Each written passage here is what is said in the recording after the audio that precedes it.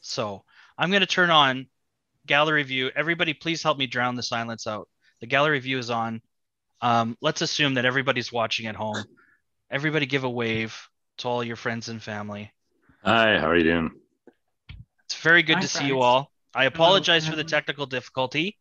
Um, I was signed in on my account that I only use to stream Fortnite. So it was just getting mixed up with my work account. No Fortnite tonight, just literary readings. So I'm going to turn off the gallery view so we can all do another wave. And we will be hearing from all these people very shortly because I am done with the talkie. So it's very good to see everybody. Thank you for watching. My name is Jason Norman. I am the Programs and Events Coordinator at the Writers Guild of Alberta. And this is part 2 of our virtual readings with the finalists for the Alberta Literary Awards. I just wanted to acknowledge before we move on further that the Writers Guild of Alberta offices are on Treaty 6 territory in Edmonton, and also we have offices in Edmonton too, in Calgary too, on treaty territory as well. Thank you everybody for watching. We have readers coming up that are all finalists for either the Alberta Literary Awards or the City of Calgary W.O. Mitchell City of Calgary Book Prize, and the Alberta Literary Awards will be presented on June 9th, and on this very YouTube channel right here, we'll have a video presentation for you. If you did see what we did last year, it'll be a little bit like that. We have a couple different things that we're going to try out. So without further ado, let's get to our first reader. His name is Omar. Writer and filmmaker Omar Mualim has worked for The New Yorker, Rolling Stone, CBC, and Wired. Over the course of his 15-year media career, he's edited magazines, ghostwritten best-selling memoirs, hosted several podcasts, and co-created a documentary about mental health in the oil patch. He recently founded Pandemic University, a virtual school in support of writers affected by the COVID-19 pandemic, and will publish a travelogue titled Praying to the West: How Muslims Shaped the Americas with Simon & Schuster in fall 2021. And Omar, your short piece is entitled January 8th, I believe. And it is January 2020. January 8th, 2020. And it is a finalist for the James H. Gray Award for Short Nonfiction. So take it away, Omar. Thanks for that introduction, Jason, and thanks for that thumbs up from Jenny, my former teacher at MacEwan there. Thanks, thumbs up to you too, Jenny. It's nice to be in this group with you and everyone else. So the story that is nominated is called January 8, 2020, which isn't much of a headline, but of course that's a date that will kind of, sit in, that will, forever be frozen in memory for hundreds and thousands of people in the world. And those are people who were affected by the Iranian plane crash tragedy on that day. So I'll give you the lead up to the excerpt that I'm going to read. Stephen Sandor from Edify came to me and asked me if I wanted to write about this tragedy, and I said, of course I did.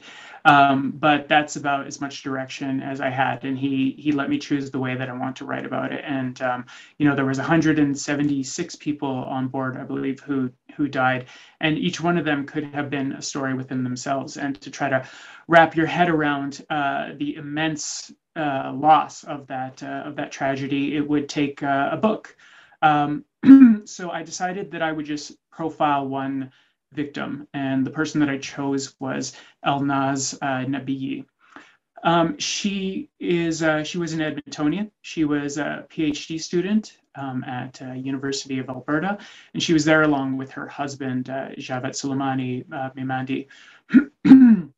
And they ended up in Edmonton they ended up in Edmonton the way that, Iranian people end up all over the world, which is they sort of, they reach the limits of their potential in that country, and they feel like they have to leave in order to realize the fullness of their potential. And Elnaz was a brilliant woman. She was at the top of her PhD program in business,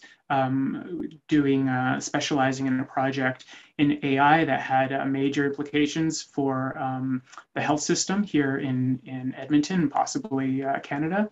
She was also very spiritual. She was willing to leave everything to God and just go with the flow. Whereas Javed was also really smart, but he was the first to admit that he didn't have the sort of natural talents of Elnaz. And he was very empirically minded, but kind of a type A planner. He even had their kids' names picked out: Raha, which means free in Persian for a girl, and Omid, which means hope for a boy. So Javed was incredibly generous with the interviews and the research. He shared diaries, texts, messages, poetry, everything needed to not just string together the sequence of events leading to her death and the aftermath of the tragedy, but also to try to tell their love story as well. Now, the excerpt I'm reading, though, is going to it's the last section, and it's where I sort of break away from Elnaz's Javed story briefly to try to give a fuller picture of what was truly lost on January 8th. So here we go. PS 752 is an unprecedented tragedy. There's never been another instance of domestic military forces downing a civilian airliner. Canada's closest parallel was the 1985 Air India bombing, which at least could be processed in Canadian courts. And even then, it took 25 years for a full inquiry. When I asked Javed whether he's willing to wait that long for the truth, he doesn't hesitate. I am ready for it, he says. Maybe 1 year, 2 years, 3 years, 4 years, 10 years, but I'm ready for it. Because personally, I left my everything there. So I'm ready for a long and difficult time. A complete and transparent investigation, however improbable, is at least possible. A complete picture of what was lost on January 8th can only be imagined. Even if we account for the grief of every loved one, friend, colleague, and student they ever touched, we've barely begun to step into the impact crater. Elnaz Nabiyi was but one of 176 who died aboard PS 752. The majority of the passengers, 138 in all, were bound for Canada. So it's not just a question of whom they, the victims' families, lost, but whom we lost, and what the world lost, and what Iran has been losing for generations. Iran is a cradle for art and science, a bedrock for modern engineering. It's a nation where children memorize Rumi alongside times tables, and virtually everyone is a lay poet. So consider that.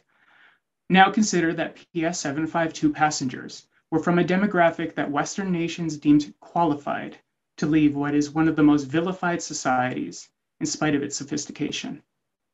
They were the pride of the people.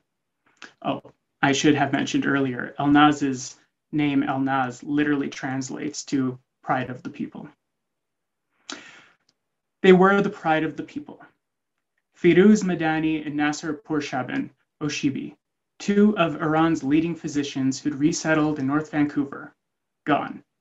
University of Alberta engineering professors Pedram Mousavi and Mojgam Danishmand, gone. Immunologist Furaj Khadam, solar scientist Zahra Najibi, gynecologist Shikufi Shupan Najid, gone. Over 30 PhDs and PhD candidates from Canada alone vanished that morning. Future climate change scientists, electrochemistry researchers, biomedical engineers, mathematics professors, AI innovators, gone. And still we have not tallied the loss. 29 children died on PS 752. What would they have accomplished with the advantages their parents earned for them? Elnaz sat next to one of them, 3-year-old Jiwan Rahimi, his future now as unknowable as hers. The entire Rahimi family was lost: a computer engineering professor, an artist, their firstborn child, and their unborn child, gone, and still, and still. Elnaz used to tell her husband that the greatest contribution to humanity would be raising free-thinking children. There's a part of him that still thinks it's not too late, a sense that Elnaz could reappear at any moment, even there in the park where we were sitting. It's the same part of him that still analyzes her final Instagram post for clues, checks the last text he sent her for a read receipt, and keeps her clothes perfectly folded in their drawers. The notion tussles with his empirical mind, but he can't suppress it any more than he can his grief for intangible things. Honestly, he says, I really regret that there's no children from her.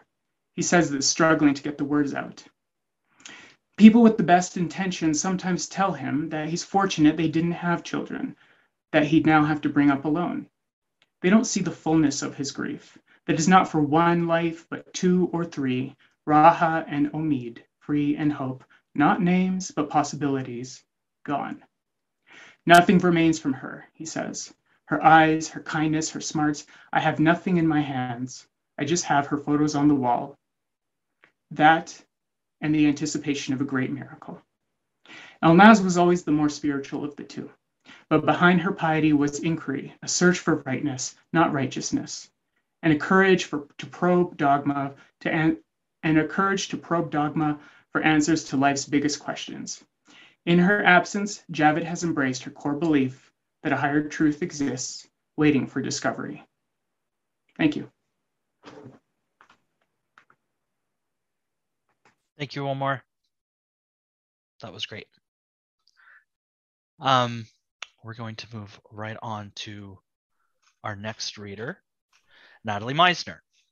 Natalie Meisner is an award-winning playwright, multi-genre author from the South Shore of Nova Scotia. She is also the current Poet Laureate of Calgary. Her work often deploys the power of comedy for social change. Baddie One Shoe from Frontenac is a collection of odes to renegade women who fight the powers that be with laughter. Legislating Love, the Everett Clippert story, University of Calgary Press, illuminates the last Canadian to be jailed for homosexuality. Her play Boom Baby, about young maritimers working in the oil patch, won both the Canadian National and the Alberta Playwriting Award. Her play Speed Dating for Sperm Donors, Playwrights Canada Press, nonfiction book Double Pregnant, Two Lesbians Make a Baby, Fernwood, and children's book My Mommy, My Mama, My Brother, and Me from Nimbus are all based on the true story of a two-mom, biracial, family-finding community. Meisner is a wife and mom to two great boys and a full professor in the Department of English at Mount Royal University, where she works in the areas of creative writing, drama, and gender sexuality studies. And Natalie, you are nominated. It could be in almost any category after I read all that, but you were nominated in the Children's Literature Picture Book category, the R. Rossinet Award for My Mommy. Say it again. My Mommy, My Mama, My Brother, and Me. I'll let you take it away. Thanks so much, Jason, for that. So yes, bringing a couple of the things together, I guess. One thing I wanted to do with this book is we are a biracial two-mom family. And when I started reading children's books to my own sons, I just noticed that there were a couple great classics in this field, that had this kind of inclusivity. But I thought maybe there was a little bit of room in the field for another work. And so this is inspired, by our walks that we have outside where we try to look at a lot of nature. And I'm just going to give it a little bit of a rip for you. And it's illustrated by the wonderful Mathilde Cinq-Mars, who does these whimsical and gorgeous paintings inside. So what I wanted was something that was beautiful, eye-catching for children, but also fun for adults to read. So this is My Mommy, My Mama, My Brother, and Me. My home is a town surrounded by sea. The bank, school, post office, my family, and me. That house is ours, the last one by the dock. Come on in for a visit. Don't bother to knock. We're used to the fog. Here it's thick like pea soup. If you like, you can taste it. I'll get you a scoop. Then all of a sudden, the sun, it appears, and soon we'll have sand from our toes to our ears. Our town has a beach just up over the hill. And whenever we go, we bring buckets to fill. The beach waits for us with waves like green glass. We run on the sand and we hide in long grass. And these are the things that we find by the sea. My mommy, my mama, my brother, and me. I just loved like the details she got on these. It might be kind of hard to see, but they're like little paintings. They're just so lovely. We can't keep them all, so each day we choose one thing to cherish. The rest we let loose. See the fishermen there hauling their nets? They've caught something tasty for dinner, I bet. Out on the water are colorful floats, stripes, dots, and patterns for every boat. They each have their own, so they don't get confused about which one is what one and whose trap is whose. And these are the things we find by the sea. My mommy, my mama, my brother, and me.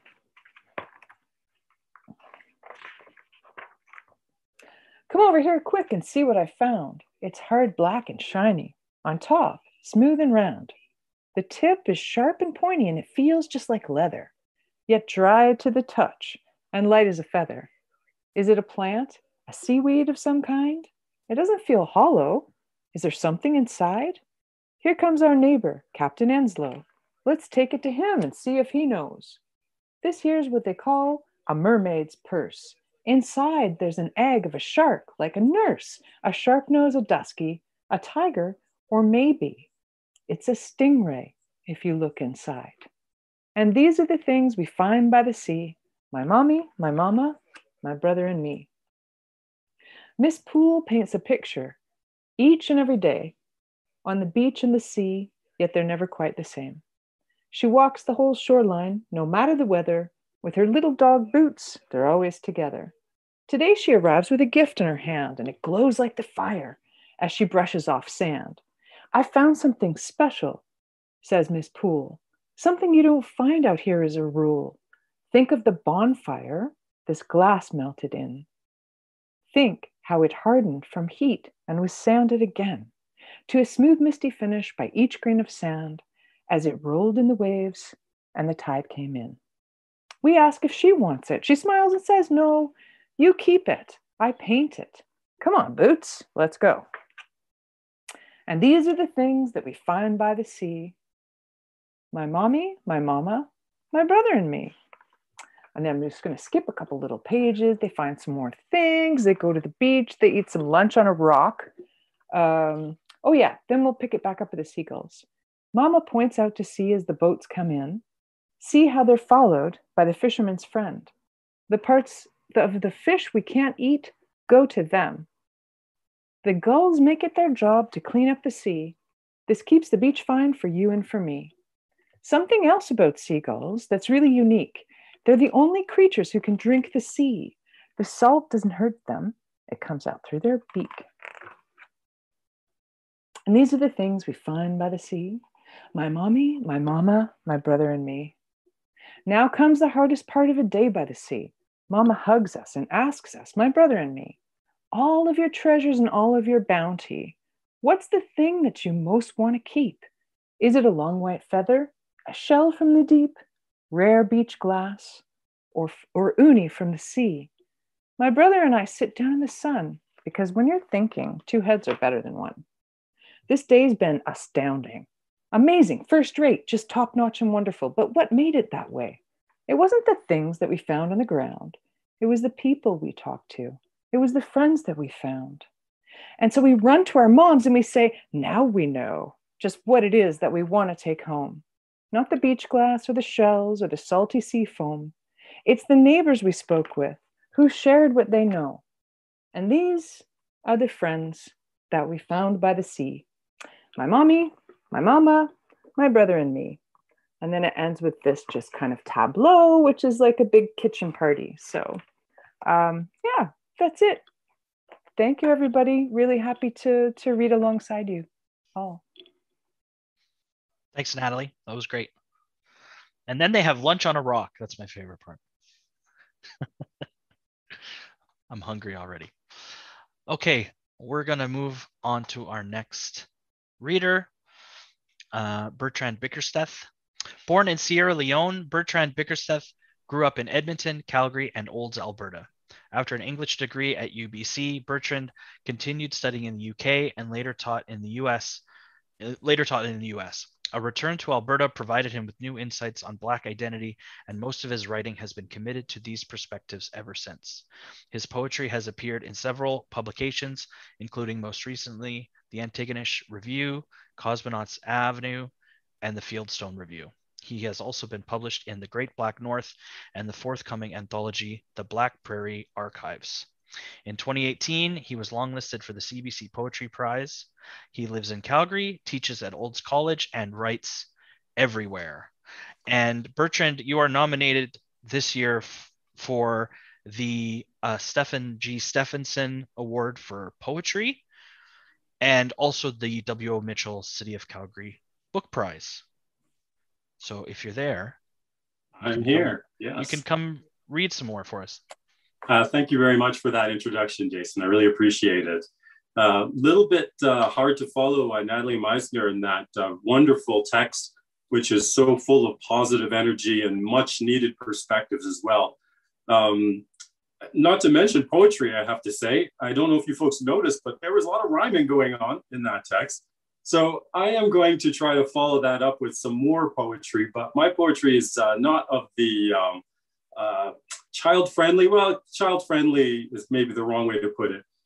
We get a little bit darker in my poetry. As Jason pointed out in my introduction, much of my writing has to do with figuring out where Blackness fits into the Albertan landscape and therefore my own identity. When you grow up a person of color in this part of the world, you are meant to feel like you can't belong and that you're not a full citizen in the way that white people are. And you don't see examples of yourself. You don't see yourself represented in the histories. You don't see yourself in the arts. And so, quite frankly, there were times in my life, particularly in my teen years, where I wasn't sure that I did exist, honestly. Maybe from 12 to 23. Yeah, there was that period. But of course, I do exist. And my writing ever since has been an effort to try to explore exactly that question. So I'm going to read to you a few poems from my collection, The Responsive Weeds. And in this collection, I'm going to try to pull out the Alberta-specific poems for you guys. The first one, I feel very lucky reading poetry, by the way, because I get to stop and talk very often, as opposed to you folks who've got like your long narratives that you have to read.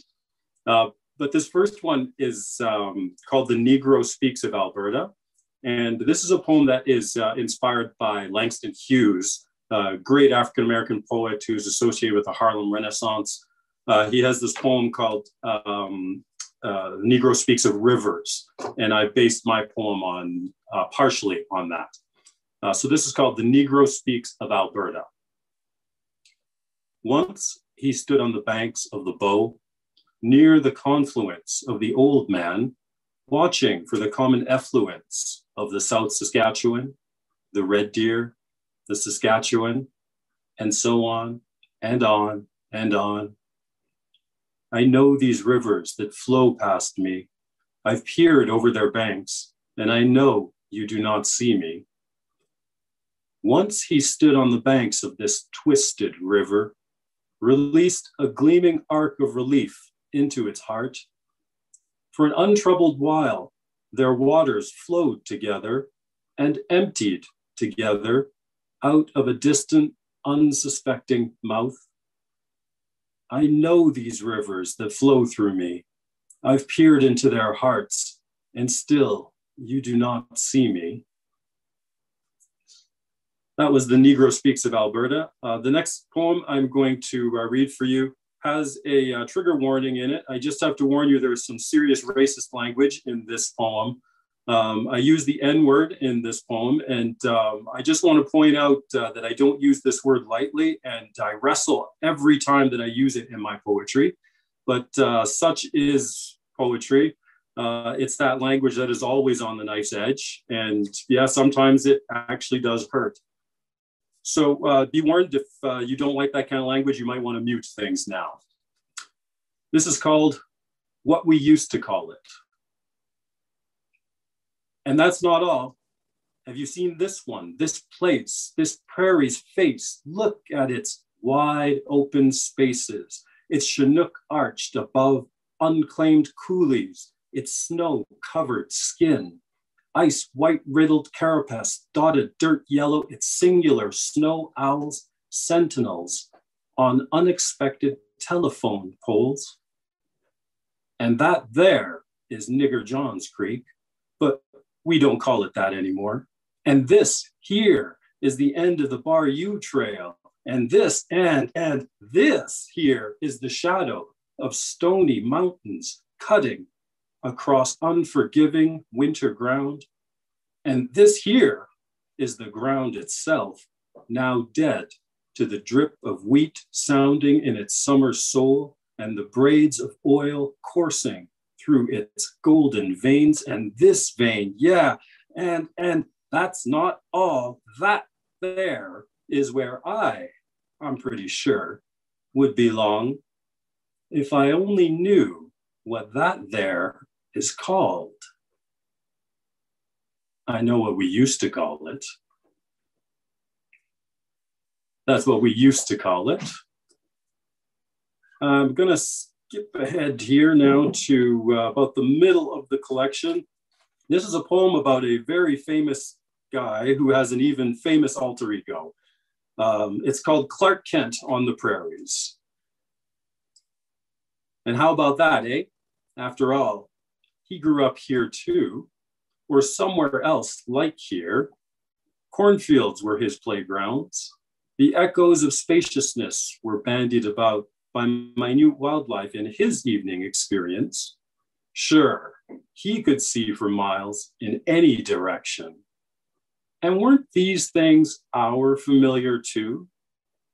Remember kryptonite, the chronic weakness, a chunk of the past, recast as the recurring question of home? And I have time for just one final poem for you folks here. Again, going back to my Alberta theme, this one is called Accidental Agriculture. The bruising beginning, face rubbed in Alberta's finest, orthic dark brown chernism, where wheat flourishes and barley wails. After the fight, we congregate in the principal's office, punishments meted out to him, the aggressor, who impugned my face against the ground because its darkness inspired a simile, part-time prairie poet he was. And punishments meted out to me, the victim, so-called. Well, why did you fight back? Why do you people always fight? Now I have to punish you too. The principal glares at me, his eyes a shock of literal blue. Outside, on my way home, I pondered the view from the top of a rare hill, and indifferent fields spilled with dandelions was splayed out below. This accidental agriculture will be swallowed by an instantaneous city, its inevitability, its ignorance.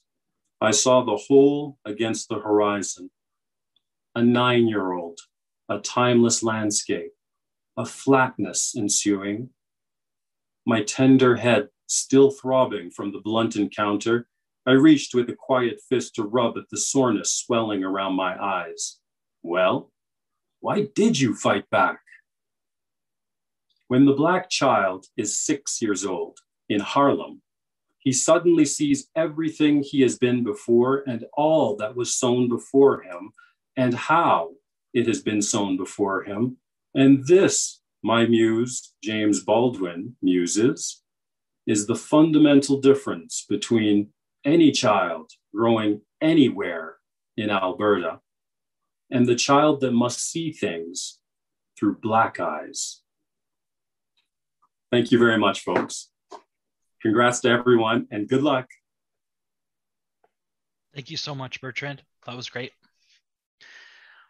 And our next reader is Gabe Calderon.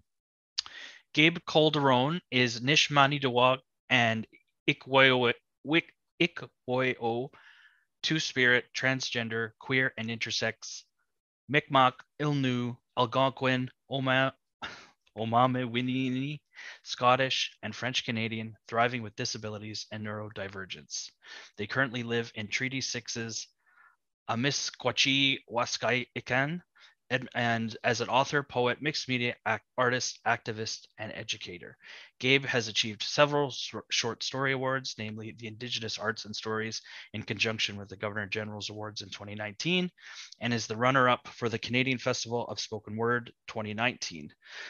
Most notably known as the author of Anwani Kajigan in the anthology Love After the End, shortlisted for the Lamba 2021, published by Arsenal Pulp Press. And that story is also a finalist for the Howard O'Hagan Award for Short Story. Gabe, are you there? Hi, Chimiwesh. Thanks so much, Jason. Kwe kakina Gabe Haragwewino Indigenous na Nimanoya, Ome Winini Anishinaabe Aki and Donjiba, Amiskwachi Waskaikan, Treaty 6 and Donji. Nishmani do Akikweo Bibikwe Gichtan Dao, Mangan do them, Anishinaabe and Dao, Megaman Dao, Mainwash Aganashan Dao, Nigachem Dao Wabinan. So, hi everyone. It's a pleasure to be here. I'm honored to be in the company of such incredible writers. I'm really honored by this nomination. So the piece that I want to share with you all tonight is called Anwani Kajigan. And it's a word in Ominwinimoan, which is the language of the Algonquin people, one of the many different nations that are considered Anishinaabe. And essentially what that word translates to is to write down or to record something very specifically for the purpose of memorizing it and keeping it close to your heart. And for a very long time, we have, as Indigenous people, we have different roles that we hold very close. And so for us as Algonquin people, being a storyteller is something that is very sacred. It's considered a life role that you take on. And so this character, Haragwewino, that literally translates to storyteller in Mi'kmaq. And so I created a world, a post-apocalyptic world, where in order for the people to survive, they have to rely upon their traditional Indigenous teachings. They have to rely upon the sacred roles that Creator set out for them before they were even born. Growing up, there was no Indigenous heroes. There were no Two-Spirit heroes. People that were both LGBTQ and Indigenous did not get to be even in the stories to begin with, much less be those heroes that save these worlds. And so I am writing heroes for people that have never seen themselves reflected in their stories before.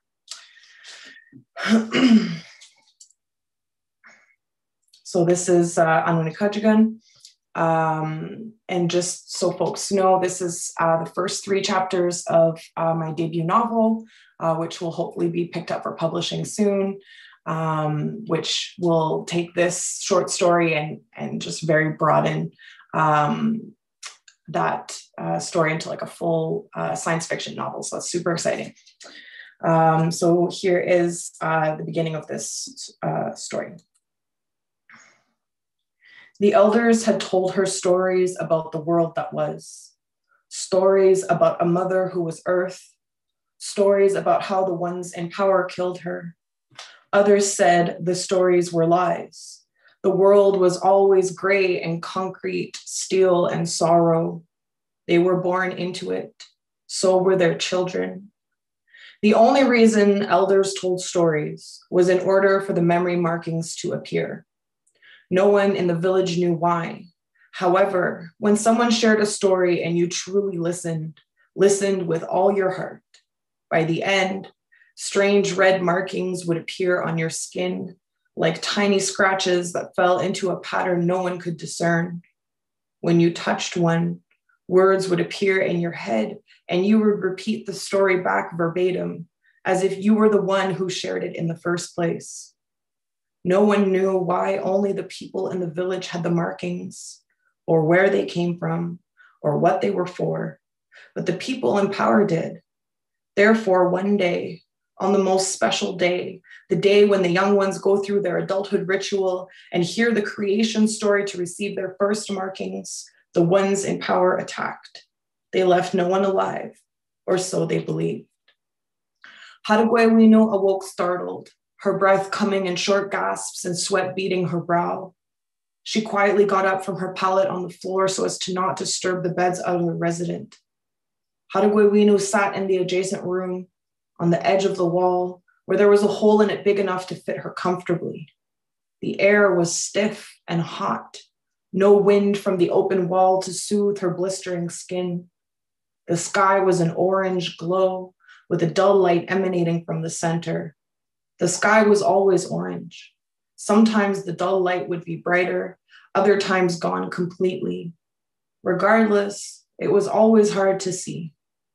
She looked down at her arm, skin bronzed and grimy, and softly rubbed the markings there. They were fresh from a merchant telling her about a story his grandfather had passed to him.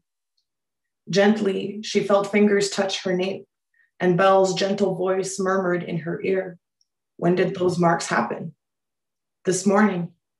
Belle's strong hands moved her body around to face their owner.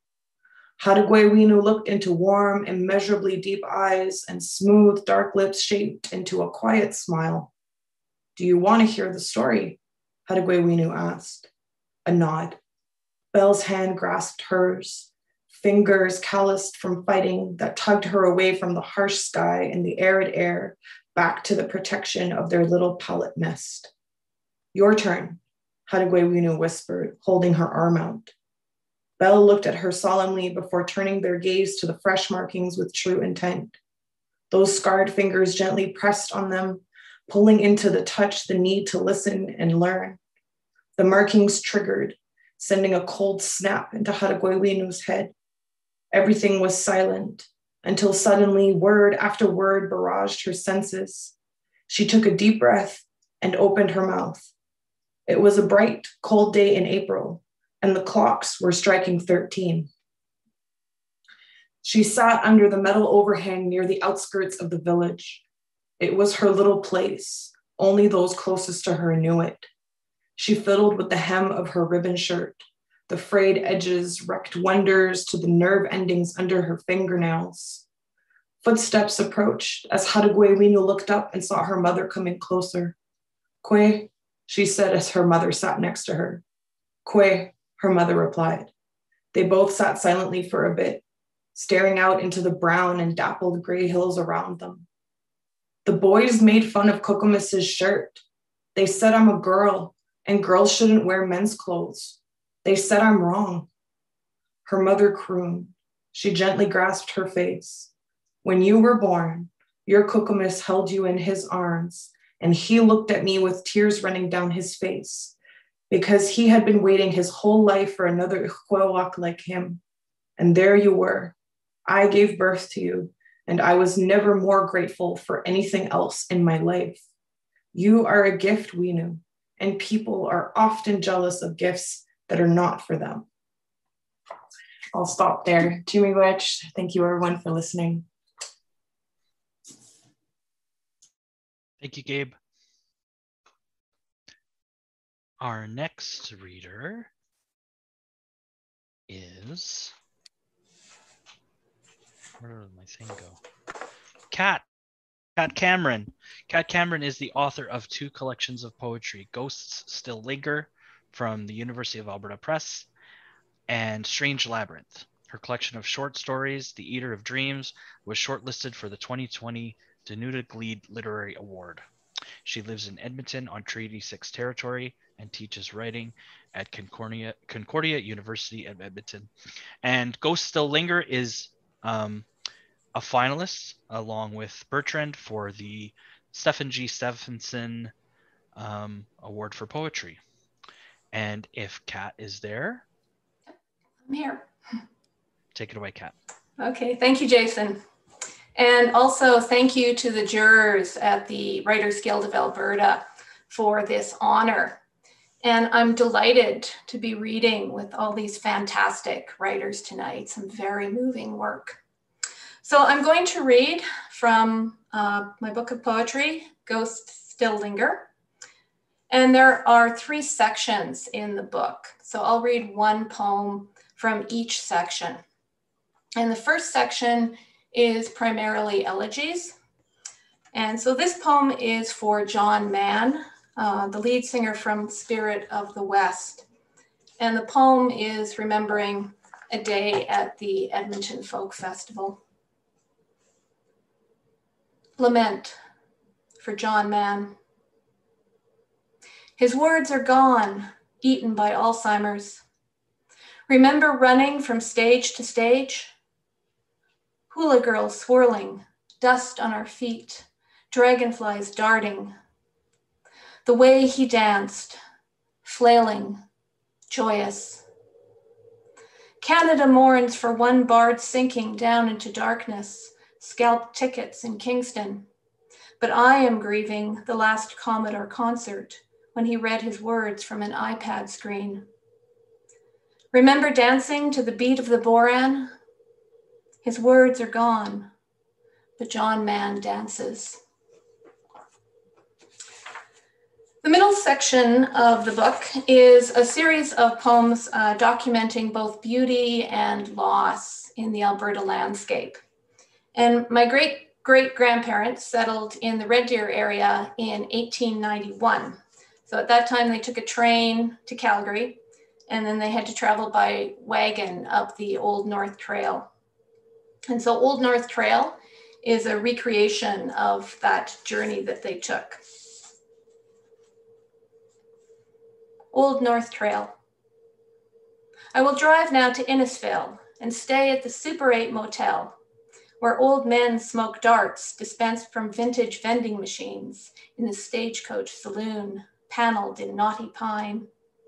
And the road crews swill Big Rock beer and dream of their wives in double-wide trailers set in yards overgrown with lilacs and carragana. I will drive up the Old North Trail, the same trail my great-great-grandparents followed in 1891. That spring, the Red Deer River flooded. The men missed the ford and foundered. A horse drowned, and a loaded wagon floated downstream with a young man clinging to his possessions. The silted river flows into the present, and at the Innisfail Rodeo, farmers decked out in check shirts, cowboy hats, and jeans sit in the bleachers forecasting the barometer in Swedish, French, English, and German. And their kids perch on the rails and pet the horses. And the parking lot behind the grounds is crammed with millions of dollars in fifth wheels and RVs from cattle and oil in God's country. And the third section was inspired by a trip that I took to Wyoming with my husband. And we went to the Cody Museum in Wyoming, and I saw some of Annie Oakley's artifacts. I saw her gun and her hat, and also these glass balls that were about the size of a couple of fists. And these were glass balls, they were hollow, and they'd be filled with sawdust and feathers, and then they'd be fired up when she performed, and she would shoot them. And when she shot them, they would rain feathers and sawdust on the crowds that were watching her perform. So the Old West especially is often associated with men, but the woman I write about carved out their own places, and one of those is Annie Oakley. Glass targets in a museum case. They always put woman behind glass. Annie smashed hundreds, amber or cobalt blue, mold blown by Agnew and Brown, exploding in a shower of feathers and sawdust that coated the crowds below. In a shooting contest, she beat Frank Butler by one shot to win a $100 bet. But Annie Get Your Gun changes the story. She loses. Annie, keep breaking those spheres above our heads. Targets clear as glass. No tricks, no lies. Thank you very much. Thank you, Kat. Our next reader is Ellen Chorley. Ellen Chorley is an Edmonton-based playwright, producer, performer, and arts educator. She is the current festival director of Next Fest, Edmonton's annual emerging arts festival. Ellen also teaches playwriting and acting at the Foot Theatre School for ages 8 to 18. She is thrilled by this nomination. Thank you. Thank you. You're welcome. She says thank you at the end of her bio. Ellen. Hi, everyone. My name is Ellen Chorley, and I am the playwright of Everybody Loves Robbie, which was shortlisted for the Gwen Ferris Ringwood Award for Drama. This play was produced here in Edmonton on Treaty 6 territory last January 2020, which was very, very, very cold, but we managed to have audiences come just before COVID started. So we were very lucky to have the play produced in 2020. I'm just going to be reading a short scene from the play. The play is a queer and questioning love letter to arts education and the theater community here in Edmonton. The two characters, Chloe and Robbie, have met in high school. They're in gym together, and they're eagerly awaiting January so they can start their school's new theater arts program. And just before I read, if you're not a theater person, or you don't go to see theater, or you didn't grow up going to arts high school, a revolve is a piece of very expensive flooring that is put on a stage so that when you put the set on top of it, the set can turn around, and it's very, very expensive. And it's really famously used in Les Miserables. They have this 2-story revolve that turns around and becomes the barricade and that kind of stuff. This is Everybody Loves Robbie. Scene 3. Everybody loves the worst fine arts program in the city. Theater arts was pushed to second semester of grade 10 because Henday still hadn't come up with a classroom for us. The Anthony Henday Athletics Department was using the stage for storage, and storage couldn't be moved. So yeah, not a sports-focused school, but totally a sports-focused school. By the time January of grade 10 rolls around, the administration has found a fine arts solution. They give us a portable, as in a semi-truck drives onto the field and drops a standalone classroom from the 1970s. The glass is missing out of 2 windows and replaced by particle board. At least 2 or 3 fluorescent light bulbs are burnt out, and they never get replaced. They never get replaced for the 2.5 years we were there. The carpet smells like the lake. You know, that rotting smell when the seaweed washes up on the sand and then the birds shit in it? That's the smell. There is a blackboard, but no chalk. It is dismal. Robbie and I have now spent a semester of gym standing in a corner, vaguely dribbling basketballs and talking endlessly about theater. We, perhaps naively, have pinned our hopes on this fine arts program. After all, we go to a sports-focused school. Everybody loves sports, and we don't. It starts to sink in that the Anthony Henday Fine Arts program has been a ruse, until we meet Miss Dunbar. Miss Dunbar is dressed very cool, not trying to fit in with the kids hip, generally stylish and cool. Hello, everyone. Welcome to Theater Arts. My name is Pamela Dunbar. She goes to write her name on the blackboard in an official first day of school way. She realizes there is no chalk. She looks around for chalk. There is no chalk. She looks back at the board. It's spelled D-U-N-B-A-R, like, can I have some of that chocolate bar? No, because I'm done. We don't laugh. I like her, but that was a bad joke. That joke killed with my grade 4s last year. Then I laugh. She's cool. I believe that honesty is the basis of every relationship. So here's what we're working with. This is the fine arts classroom. I will be teaching art, visual art, 10, 20, and 30 here in the mornings, and theater arts 10 in the afternoons. I've never been out of school where a visual art studio has been shared with a theater. I also have never taught theater. My degree is in education with a minor in art history. I've never taken a drama class except for Drama 104, which was a public speaking credit in my first year of university. I look at Robbie. He looks at me. Hende High, you have duped us. You have cheated us. This isn't a theater. This is a 1970s portable rescued from a flood, inhabited by a cool dressing, but ultimately underqualified elementary school teacher. I am acknowledged that I am not what you expected, and this classroom isn't what you expected. I know that you are aware of the facilities that the other fine arts school has to offer, and this, in comparison, is severely lacking. I think about the other school and their two-story revolve. I believe that we have the opportunity to start something really exciting here. You all had to audition to get into this program, so I think that demonstrates great courage and great passion for theater.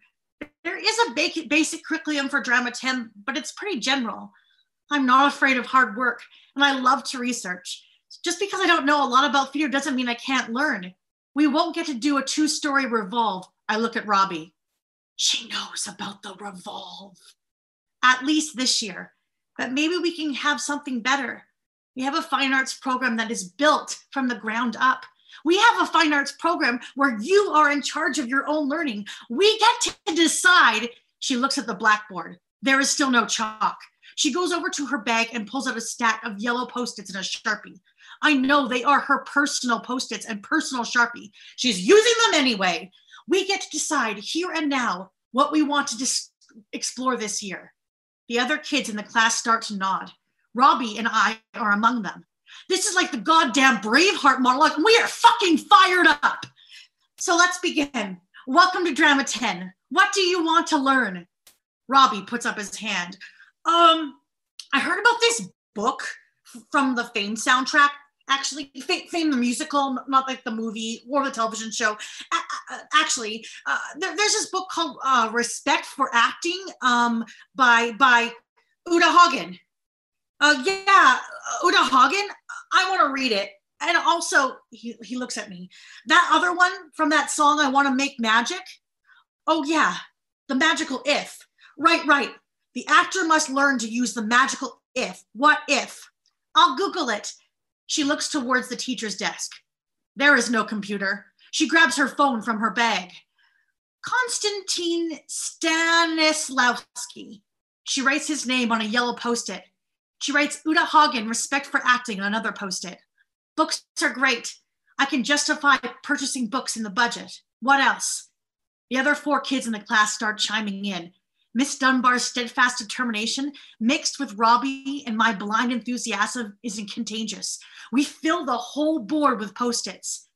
We have a class 2 days later, and Miss Dunbar brings 6 copies of Respect for Acting and 6 copies for An Actor Prepares by Konstantin Stanislavski. 6 come in an Amazon package. One has a Value Village sticker on it. Another has a Goodwill price tag. 3 more are from the public library. The last one is from the university bookstore. We know that Hende High has not gotten these books for us. We know that Miss Dunbar has Amazon Primed them with her own credit card. She has driven all over town on her own time, looking in bookshops and visiting different neighborhood libraries to collect them. She has proven in word and in deed that she is committed to building this program from the ground, brick by brick, book by Amazon Primed book. Thanks so much. Thank you, Ellen. That was fantastic. Our next reader is Janny Edwards, and we missed Janny yesterday, so I'm glad we got Janny today. Janny Edwards writes from Treaty 6 territory. An emeritus of MacEwan University, she has published 3 collections of poetry and has collaborated on many artistic projects and mentorships. Most recently, Janny has been working with visual artist Sydney Lancaster on Make Believe, a project centered on a 5-acre homestead near the historic Victoria Trail. A dialogue that explores creating art from living trees and ideas, researching the history of the land, and thinking about the intertwined relationships of stewardship and ownership, home, naming, and attentiveness. And Janny's essay is shortlisted for, or is a finalist for the John White Memorial Essay Award. And Janny, are you there? Yes, I am. But we're not reading from the essay today, are we? No. Because of secret reasons, right? Right. I'll explain. Okay. Well, hello, everyone. It's been great to be here. Thank you. And thank you, Jason, for your extreme patience in trying to solve all my computer problems yesterday. It truly grace under pressure. And I'd like to acknowledge fellow writers, Barbara Scott and Peter Midgley, whose craft I heard last night, and with whom I'm honored to share the shortlist for the John White Memorial Award. John White was a writer and a mountaineer and a man who truly loved this province, as do I. And some of you may know that the John White Award is for unpublished nonfiction. And I hope that my essay will find a good home and be published eventually. And so I thought it was best not to read from it, to stand by the claim that, it had not been previously published in broadcast form.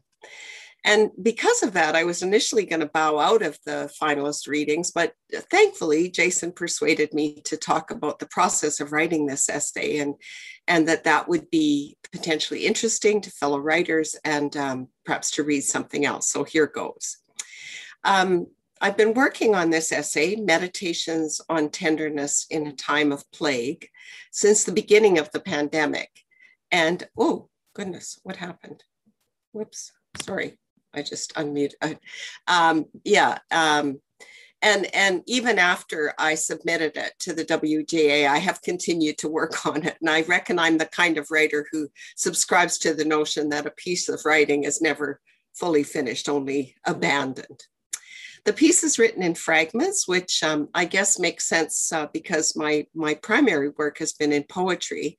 So to go into a sort of lyric fragment made sense. And I'm hoping that each fragment works as a kind of meditation on the subject of tenderness. I've been searching for the right metaphor for this form as a whole, and other writer friends have suggested, well, it's a braided essay or collaged or even bricolage, which is a fancy visual art term. And those metaphors do come close, but they lack the fluidity that I'm reaching for. And I think maybe the metaphor is close to music, but I don't know enough about music forms or theory to name it. Is it a variation? I don't know. The writer Lydia Davis has a really interesting essay in her latest collection of prose, where she explores the work of writers who choose to write in fragments, people like Roland Barthes and others. And she says, and I quote, "I think a fragment is a text that works with silence, abbreviation, suggesting something is missing, but that has the effect of a complete experience." Lots to think about. So, tenderness. When I was thinking about what to read, I realized that I have a poem called In Praise of Tending, which I wrote over 20 years ago and was published in my last collection, Falling Blues. So maybe it's true that some writers, and me in particular, keep circling around our primal preoccupations. And because I'm a writer, I went back to the origins of the word, and I discovered that tenderness comes from a root that means to stretch, as in to take care of, as in to go by habit. So I'd like to read In Praise of Tending. The way you drift to a minor key when you hum, polishing the table your mother rescued from the haunted house. The way you know without thinking to bring a cutting of spider plant or wandering Jew to a friend who needs rooting. How you let the cat out, in, out again, cover small plants against the fray of wind and frost, minister to green. How you attend to blushes, stutters, quickenings that pause. Command at supper, look how light holds the willow we planted. The way we lean into the current of what we remember as sacraments. The way dust settles in its shadows like debts carried so long they seem slight as ash. How we come to know do no harm is a kind of stretching, a tendril. Thank you. Thank you so much, Danny. That was great. We're going to move right along to our next reader, Will Ferguson.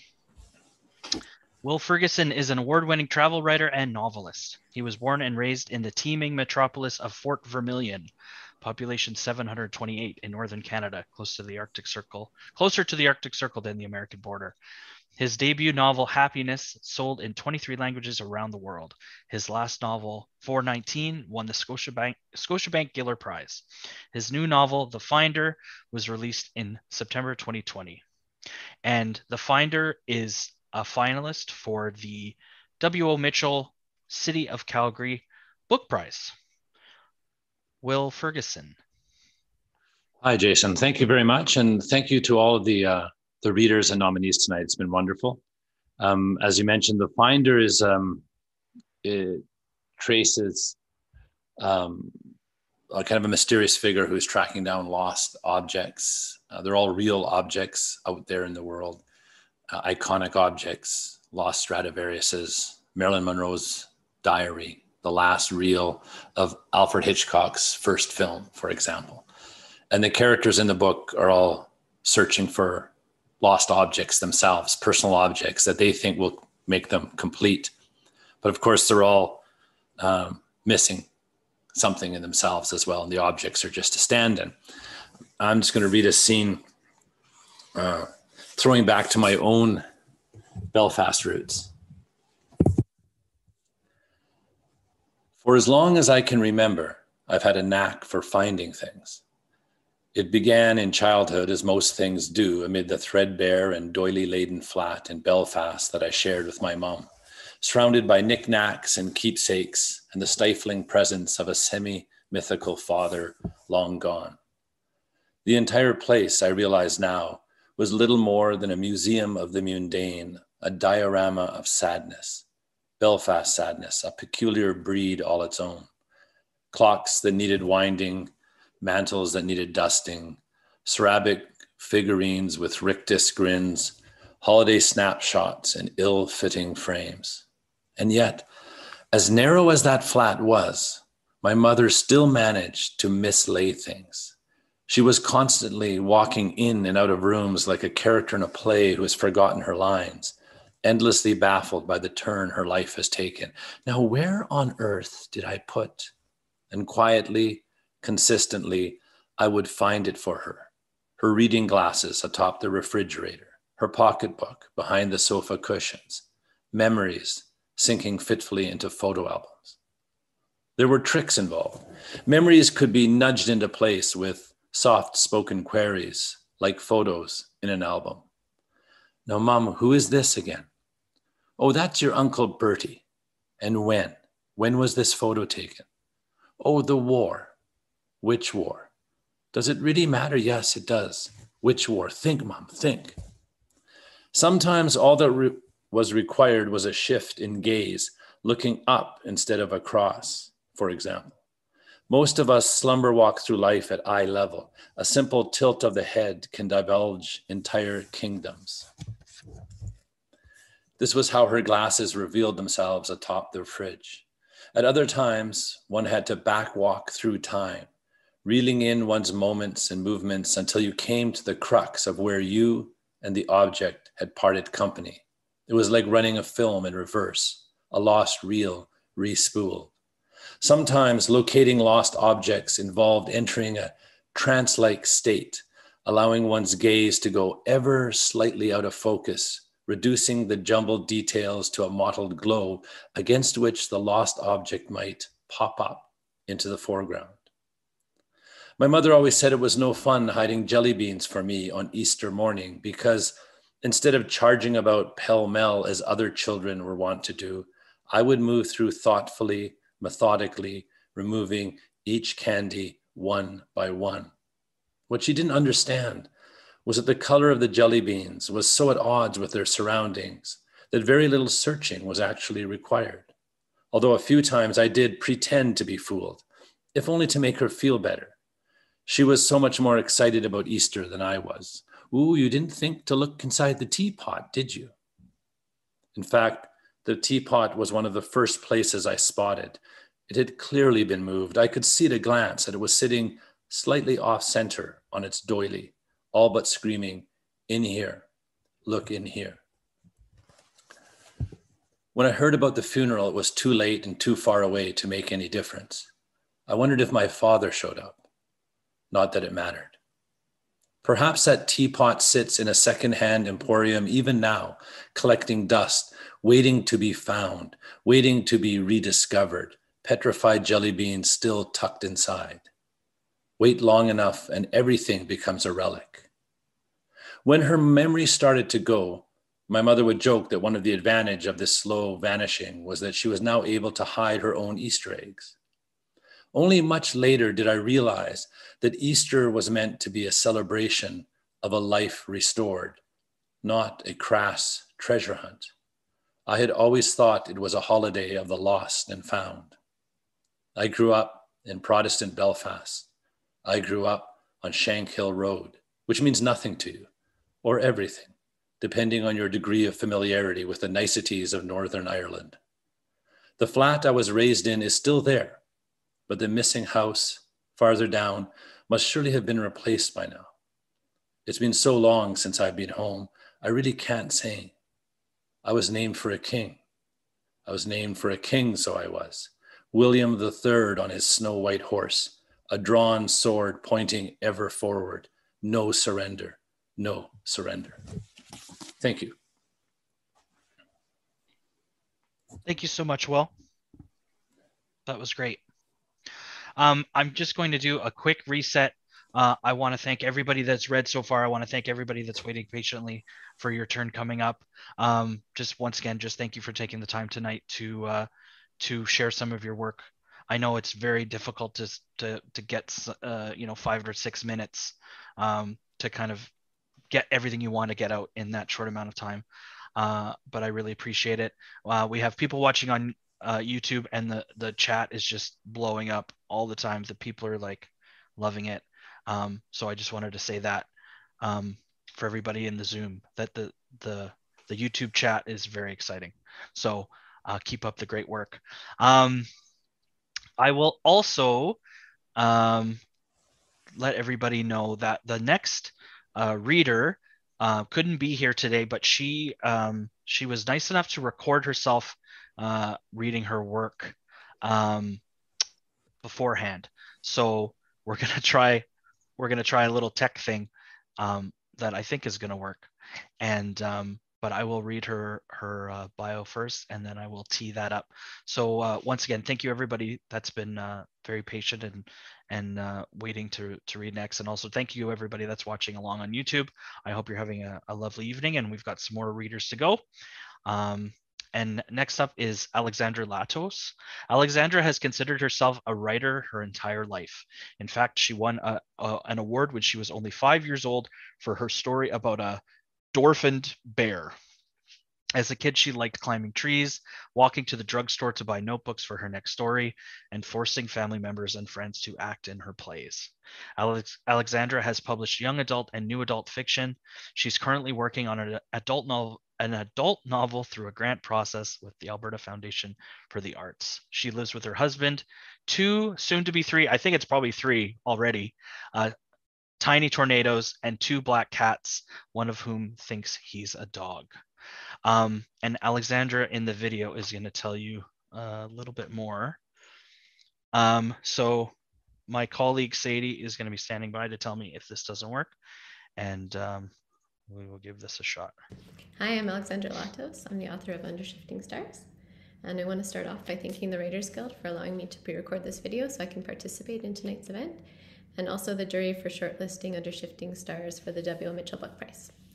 Under Shifting Stars is a YA book about fraternal twins Audrey and Claire. Audrey is neurodivergent and wants to return to public school to be with Claire, but Claire doesn't want her to return because she blames her for Adam's death and wants space to explore her gender identity. The portion of the book I'll be reading is After the Calgary Flood, when the sisters reconcile. A superstitious person would say that I wanted this, that I asked for it months ago when I daydreamed about a wrecking ball outside my window. That's all I can think about as I lie awake in my room all night. By mid-morning, the basement has been pumped and we have the all clear to enter and check out the damage. After pulling on our rubber boots, we go down the stairs. The rugs are no longer in a path to the couch. They've migrated across the room and tangled themselves into muddy snakes on the concrete. The couch is now angled in front of the curtain that leads to Adam's room. The curtains are still shut, but entirely brown. Everything is brown. Every single item is that same awful color, like someone opened a can of shit and tossed it over everything. I swipe aside a curtain and it barely moves. It's so stiff with mud. And sewage, I think, and want to gag. Like the main room, nothing is untouched. His comforter, his books, his picture frames, his clothes. It feels so messed up to be standing in Adam's room wearing clothes I've worn in secret. Dad and Audrey come into the room seconds behind me. Dad's face is a tight drum, stark white against all the brown. He doesn't move from the doorway, but his eyes scan the room, veiny and sad. When he speaks, it's like he has to focus to say the words in their proper order. I don't even recognize it, but then I was never allowed in here anyway. None of us move. We're just staring at one another across the room, breathing in shit-filled air, and there's nothing we can do. Like when Adam died. We saw his body in that stupid box before they cremated him, and he looked so much like Adam but asleep, and I kept wishing that I could just lean down and kiss his forehead and he'd wake up. We can save some things, Audrey says in that matter-of-fact way of hers. The stuff that can't absorb mud or water, that isn't contaminated. We can clean it off with the hose outside. I'll go grab some bags. Then she disappears, and Dad sways on the spot, like the breeze she created is enough to knock him over. Are you okay? I ask him. The question seems to awaken him. He walks over to a shelf and picks up a baseball trophy. I remember this. This was the very first trophy he ever got. Baseball. He could hit anything. Dad chuckles. That was part of the problem. He hit the balls he should have left, too. I remember, I say, even though I don't. I remember being told the story. Adam was very athletic. He picked up sports right away, but all he cared about was skateboarding. I'm waiting for that edge that always seeps into Dad's tone when he talks about skateboarding, but this time it doesn't. Instead he says, he was really good at that too. He just got on the board and rode. Never seen anything like it. I know. I used to watch him with his friends. Dad grins over his shoulder as he picks up the next trophy. Skating at the elementary school, right? It's okay. He never lied to us about it. We never asked. Yeah, at the school. He could ride the handrail. It was scary to watch. I bet. Dad releases a sob. His drum face crumples and he puts a hand over his eyes. His whole body is shaking. I come up behind him and wrap my arms around him, my cheek against his back. We stay like that until Dad squeezes my arm, letting me know he'll be okay. It's crazy to think the water was high enough in the basement to touch objects on Adam's shelves, considering we live a few blocks from the river. But from what I've heard on the news, the cause was stormwater backup. Because of the excessive rainfall, the rivers rose, and water flowed into the stormwater pipe system and spilled back onto the streets through stormwater drains. I pick up the picture frame I looked at only a month ago, the one that made me want to reach through the glass and touch Adam's face, and wipe the mud off with my sleeve. Water has seeped between the glass and melted our faces. It's replaceable, I tell myself. Somewhere in storage is an SD card with the original photograph. In storage. My heart ricochets against my ribs. I drop the picture frame and run. When Adam was moving to the basement, Mom made us go through our bedrooms and separate items into donations for Goodwill and special keepsakes to box up and store in the furnace room. We also boxed up all the toys we'd outgrown and stored them with our baby items. I thought I was prepared for this, but I'm not. All I keep thinking about are Adam's baby photos and baby blanket, the matching dresses that Audrey and I liked and hated, our drawings, the toys I wanted to pass on to my kids, and all the family heirlooms to be saved for the next generation. As I shove open the door to the furnace room, my heart is in my throat and the tears are already pooling in my eyes. The skis are on their side instead of leaning against the wall. Ski and snowboard boots have migrated across the room like the couch. Boxes are no longer on shelves. They're everywhere. I blink and the tears hit my cheeks as I run between the boxes, checking for labels, which of course have floated away. The boxes themselves are soggy and most of them are destroyed, their contents strewn across the room. I recognize some shipwrecked items, including Christmas decorations and Dad's tools that didn't fit in the garage. Releasing a cry of despair, I squat on the concrete floor, both hands grasping what's left of my hair. I'm going to pull the rest of it out in anguish. I can hear myself, low and guttural like an animal, and I know what's happening. My walls are all coming down. Like the water breaching the dam, I'm going to bleed all over this effing house because I finally lost everything. What are you doing? Audrey's shape appears in my vision, blurry like we're on opposite sides of an aquarium. Are you okay? She asks. No, I don't bother to stand up. I can't find it, any of it. Can't find what? Our memories, the stuff Mom had us pack up to save. Do you mean the boxes I took upstairs? I blink, then I'm on my feet. Oh, please, please, please let her be saying what I think she's saying. My heart is thumping in my chest, but I force myself to speak slowly so I don't freak her out. Audrey, what boxes did you take upstairs? When did you move them? The important ones, Audrey shrugs. I took them to my room when they announced the natural disaster. I wanted to be prepared. With a cheer, I rush her. I pull her into my arms and squeeze her so hard she actually winces. Thank you, Audrey. Thank you, thank you, thank you. You don't know how much this means. You've saved us. And that's it. Thanks for listening. Okay. I think that worked. I think it did. That was great. I'm glad Alexandra could do that. Our next reader. Oh, we officially have we have 2 bingos in a row. So with Alexandra's reading, we've now heard from everybody from the W.O. Mitchell City of Calgary Book Prize. That's Alexandra, Will, and Bertrand. And now with our next reader, we'll have our second bingo with all 3 finalists for the Stephen G. Stephenson Poetry Award, which was Kat, Bertrand, and now our next reader, Amy LeBlanc. Amy LeBlanc is an MA student in English Literature and Creative Writing at the University of Calgary and managing editor at Filling Station magazine.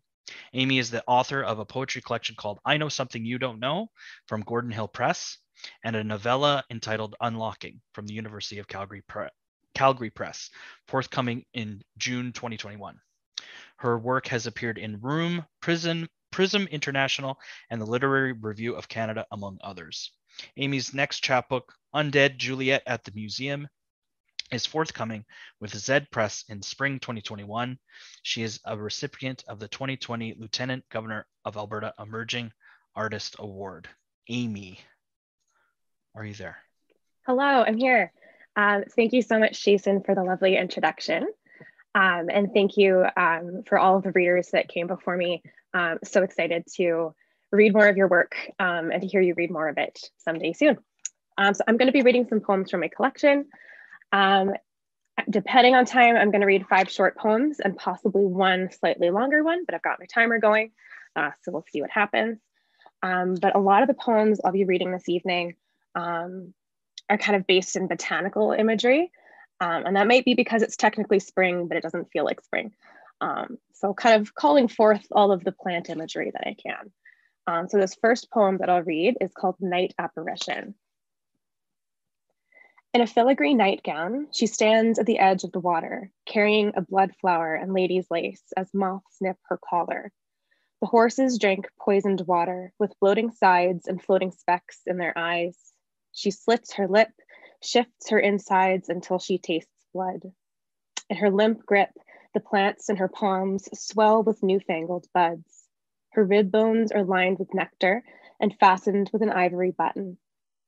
She has already learned that the instrument of poison is a hollow stomach, but milk and cured petals can hasten the spoiling along. This next poem I'll read is called Apidae. It's quite short and it's about bumblebees. The cold spans call and saliva, mothers, sisters. Thin messages cross honey and wire to bless an abdominal altar. The queen pricks her thumb with raveling spools and calls to her workers. Count your spines with barbs, insulate the hive. Mothers, daughters, for the colony to survive, they must cluster around her and shiver until spring. This next poem I'll read is the most directly botanical. It's actually called Botanica, and it's a strange little poem that I don't have a lot of context for, but I hope you enjoy it. Foxes stand under sectioned glass, drinking tea from a thermos. They throw chestnuts, rose petals, not noticing the vines pressing into the windows, through their teeth, through clay pots, and trailing in the leaves. They spread their fingers into palm tree screens, but thorns suck blood from webbed skin. Pressed petal pages, black socks tied with twine. They button linen over their mouths. Growing hothouse tomatoes, they tug at vellum corners and tear apart stitches, dissecting stem from root. Days later, one fox gets on an airplane, and despite it all, fingernails and plants continue to grow. This next poem that I'll read is the slightly longer one. It's called Girls Reading in Red Coats. And this is a poem that has a bit of a historical basis to it. It's a poem written for Paula Jean Weldon, who was a young woman who disappeared from her Vermont college campus in 1946 at the age of 18. And she is the inspiration behind Shirley Jackson's novel Hangs a Man, which is one of my favorite novels. So this is Girls Reading in Red Coats. She tucked a book into the folds of her red coat when she left her room. She felt the spine against her ribs and the edges of paper wrapping around her skin, a pair of legs in a clawfoot tub, a little berth with a belly full of rocks. The book would last her the better part of 3 days. She buttoned a scarf to her throat and picked bloodroot and 8 carrots, 9 almonds a day with a glass of water. She expected to wander and to find an altar in the trees and the wasps, in moist roots and the mud that caught her heels. She freed insects from jars that never held water and heard a rattling sound in her bone marrow, in her ears, eyes, hands, and teeth. They searched and searched, but she stayed hidden at her altar, or the meeting point of her own sternum and her spine. She read her book in her red-buttoned coat. She thought about ivy and garden walls, moths that bleed cyanide, women in turtlenecks, wine and cake, and uncomfortable pantyhose. Her coat, red as pomegranate seeds, trailed behind her, moist and well-watered. Her exposed belly could cut open letters, and bloodroot was the bedrock of her spine. Her book had moistened in the rain, so she made a herbarium and slept in the vines. Stripping the moths of their poison, she dripped them over a porringer and encouraged them to dry. When her fingernails rooted to the paper, she swallowed herself whole. It looks like I've got time for one more poem. So I'm going to read a piece. It's a shorter poem called Intrude. The flora spreads, cracking in dark corners, tied with duct tape and well wishes, recant spells to banish compulsions. The mastication and the sweat as icicles ebb, your toenails in bed. Crooked tea-bag strings, opening books and bleeding sugar packs in the snow. 11 pregnancy tests, wired and fallow, sedentary on the linoleum. You swell full of good blood, heaves counted with a mortar and pestle. Emblematic, everything is wet. You are unwell, you can't swim, you are well. Thank you so much. Thank you, Amy. Our next reader is Harnarayan Singh. Born and raised in small town Alberta, Harnarayan Singh has risen through the broadcast ranks as a prominent media personality in Canada's favorite sport, challenging the status quo along the way. His growing list of accomplishments includes broadcasting over 700 NHL games and being named a recipient of the Meritorious Service Medal by the Governor General of Canada. Harnarayan is the winner of the Brian Williams Media Award from the Ontario Sports Hall of Fame, along with an ambassadorship for the Chevrolet Good Deeds Cup. He serves on the NHL's Fan Inclusion Committee, as well as part of the Herb Carnegie Initiative, with the focus of making the sport a more welcoming place for everyone. Harnarayan also serves on the board of Heroes, a charity which uses hockey as a mentorship tool for at-risk youth. His recent memoir, One Game at a Time, My Journey from Small Town Alberta to Hockey's Biggest Stage, became an instant national bestseller, providing inspiration to countless others through his journey of defying the odds. Harnarayan lives in Calgary with his wife and 2 young children. And One Game at a Time is a finalist for the Wilfred Eggleston Nonfiction Award. Harnarayan. Thank you very much, Jason, for the kind introduction. Great to be here with all of you distinguished authors. And yeah, you know, my book is, I hope to provide inspiration to people who read it, that no matter who you are, how you look, where you're from, we live in a country where anything is possible. And my story proves it. I was told many times that I wouldn't have a place in the hockey broadcasting world because of who I am. You know, in my book, I get to tell my story of my great-grandfather arriving in Canada over 100 years ago, my parents arriving to Brooks, Alberta in the 1960s. And, you know, it really puts it in perspective that decades later, here I am, a finalist for such a thrill and honor from the Writers Guild of Alberta. It's the same province that, you know, it was some difficult, challenging times, but same province and same, you know, same people who live in this beautiful, great province who've nominated me, and I'm a finalist for this award with my books. I'm really just so thrilled and honored. Great to be here. So I'm going to read an excerpt from a chapter in my book, which is called Wayne's World, and it kind of helps paint the picture of how the seeds were planted for me to become such a big hockey fan. So here we go, and I'll try to keep it as short as I can. Chapter 2, Wayne's World. I've been a hockey fan for as long as I can remember, actually even longer than that. The very first gift I ever received as a newborn baby in the hospital in Wetaskiwin in Alberta was a mini hockey stick from one of my cousins, Swarn Saran. It was a good-looking stick too. It had a wooden blade and a painted white shaft, and up the side in blue capital letters, it said Northlands Coliseum, home of the Edmonton Oilers. Even though I was an hour's drive from the Coliseum at the time and was about to settle even further south, that stick sealed my fate. And from that day on, I was a Gretzky fan. I also have to give some credit to my sister Gurdeep, who has played such an integral role in my life. As a child, she gave my parents little to worry about, and she was often playing alone quietly in Brooks while my mom took care of the house and read from the sacred scriptures of the Sikh community. But the house didn't stay quiet. Even though we were nearly 8 years apart in age, we did a ton together. Whether it was epic 7-game mini hockey stick battles or games on the tabletop hockey set our eldest sister Harjot bought for me, everything seemed to revolve around hockey for the two of us. Gurdeep's own passion for hockey had a lot to do with the Oilers, which I guess isn't that surprising, given where we grew up and the timing of it all. You have to remember the scene. It was the 1980s and hockey was on the top of every Albertan's mind. Of course, the Battle of Alberta had existed for decades before then. Some say it dates back to Edmonton being named the provincial capital despite being a smaller town, while others say it's because the first railway changed plans and ended up running through Calgary. As long as there's been an Alberta, there's been a rivalry between the two cities.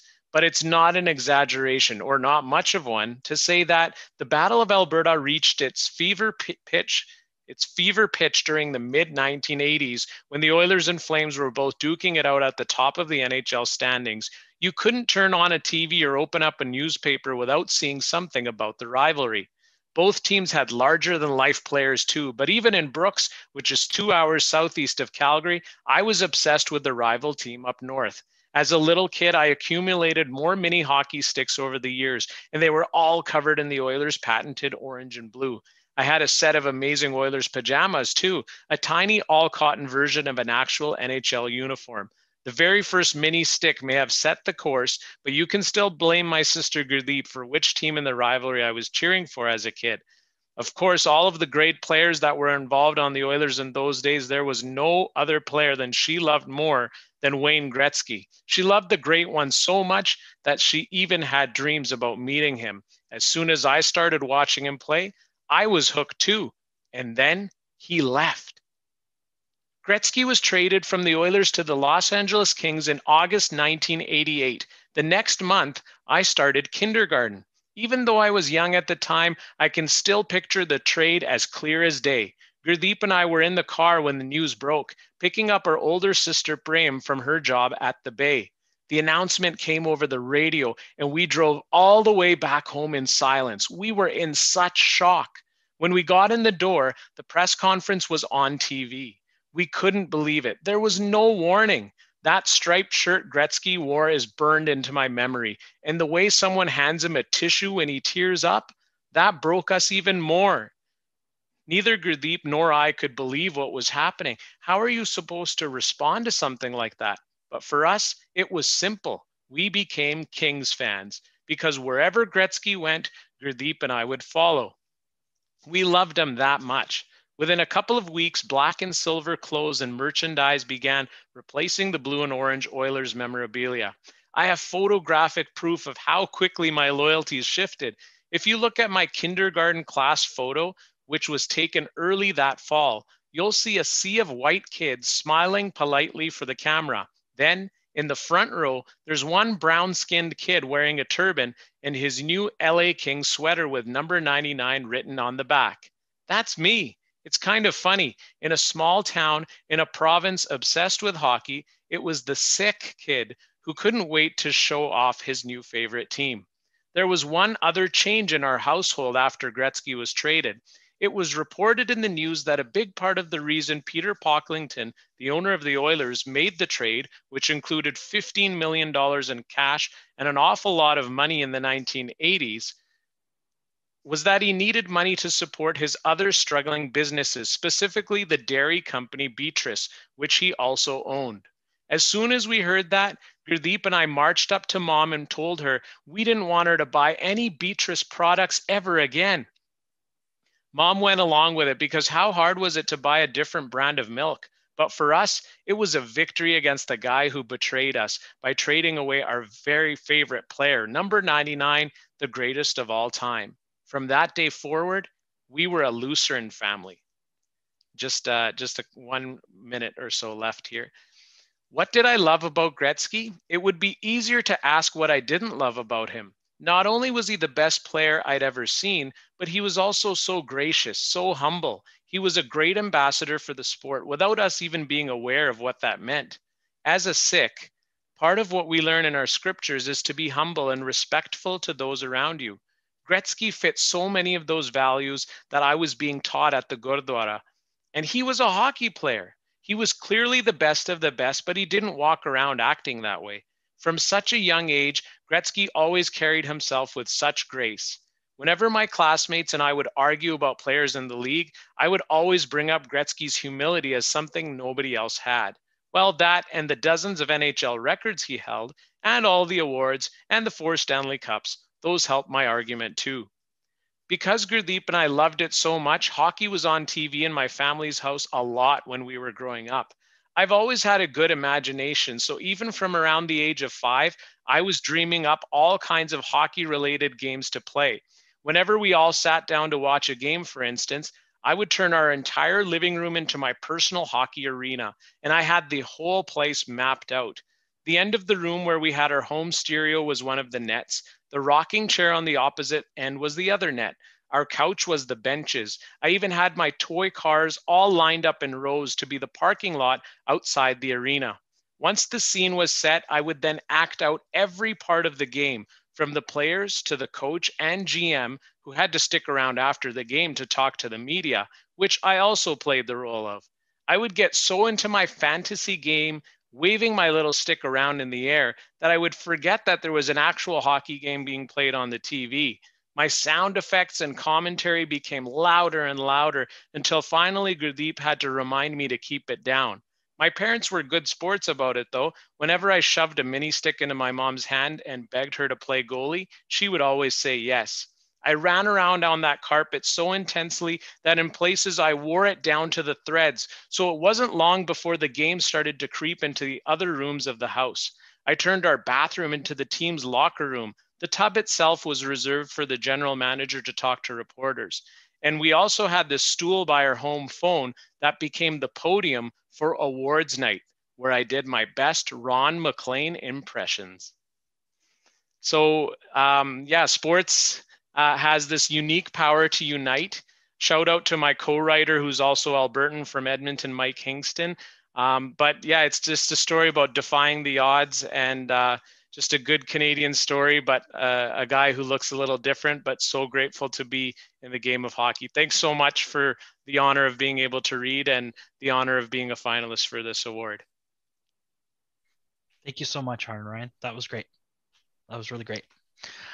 Our next reader is Kim Smith. Kim Smith is the New York Times bestselling illustrator of over 30 picture books, including the Builder Brothers picture book series from HarperCollins, the Pop Classics picture book adaptations of popular films, including Back to the Future, Home Alone, and Elf, Cork Books, and the Ice Chips chapter book series from HarperCollins Canada.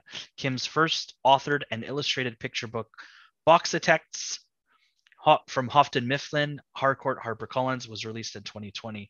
She lives in Calgary, Alberta. And Boxatex is a finalist for the R. Ross Annett Children's Literature picture book category. Kim Smith. Hi, everyone. I'm so honored to be nominated this year, and big congrats to all the fellow nominees tonight. So my picture book, Box of Text, is inspired by kids who turn ordinary things into extraordinary things.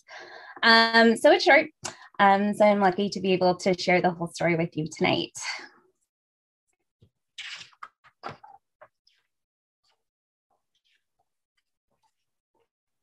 Meg was a box-a-tect. She loved to make things out of boxes. She loved making tiny houses, tall towers, and twisty tunnels. And she made marvelous things no one had ever seen before. Meg was proud of her work. She can make boxes into anything. Meg's mother was proud too. She thought Meg was brilliant and creative. So Meg's mother sent Meg to Maker School, where she could be even more brilliant and creative. At Maker School, there were blanketeers, spaghetti techs, tin foilers, and egg cartoneers. There was almost any kind of maker you can imagine. But Meg was the class's first box-a-tect, and that made her feel special. At school, Meg learned all about box-architecture. She learned how to make her structures useful, strong, and beautiful. Meg loved everything about Maker School. Until Simone showed up. Like Meg, Simone was new. She was also brilliant and creative. Worst of all, Simone was a box-a-tect too. And she was already making things Meg had never dreamed of.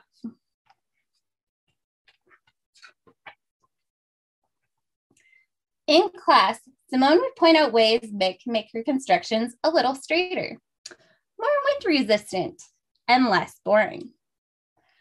So Meg told Simone she should build things that were less bumpy, sturdier, and much prettier. On the last day of school, the class's annual maker match was held to see who can make the most amazing thing. There was just one rule. You had to work as a team.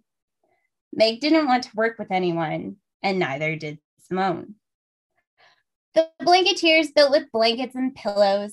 The spaghetti techs built with pasta and glue. The bakeologists built with cake and frosting. But the box-a-techs were not building at all. They were arguing. I want to make a tree house, Meg said. No, I want to make a ship, Simone insisted. Meg drew a line down the middle of a very large box. I'll take this half. You can have the other. Fine, said Simone. Soon Meg noticed that her treehouse wasn't as large as Simone's ship, so she made her side taller and more impressive. When Simone noticed that Meg's treehouse was taller than her ship, she made her side higher and more extraordinary. Slowly, Meg and Simone's creation grew bigger and bigger. They both built and built until there wasn't a single box left. And at last, they finished. What is it? Asked a classmate. I've never seen anything like it, said another. The teacher said, it looks like it might.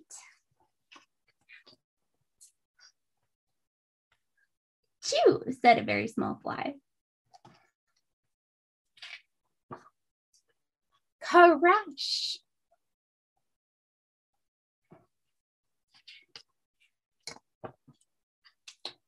Your side was too wobbly, shouted Meg. Your side was too heavy, cried Simone. Oh dear, said the judge. The maker match is not over yet, but most of Meg and Simone's work was ruined. There were only a few parts left that could be saved.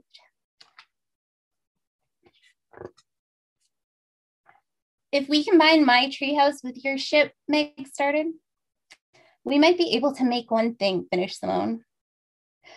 The box of text decided to call a truce so they could finish the match. Working as a team, Meg and Simone quickly joined the remaining pieces together until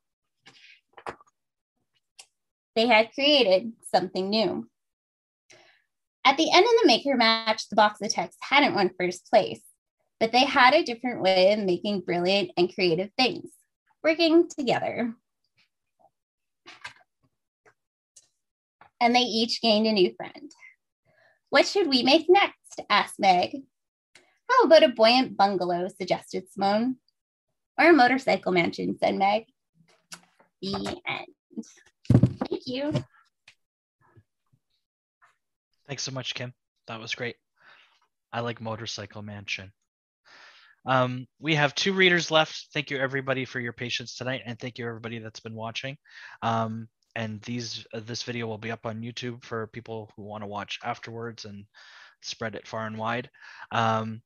So Stephanie Tamagi is our next reader. Stephanie Tamagi is a Pushcart Prize publisher-nominated writer living in Northern Alberta. Her work has previously appeared in Other Voices, Blank Spaces, Just Words, the Avalon Literary Review, and Exile Quarterly. She is currently working on a collection of short stories and her first novel. And her short story, Fur Hat, is a finalist for the Howard O'Hagan Short Story Award. So, Stephanie. Thanks so much for that introduction, Jason, and congratulations to all the finalists.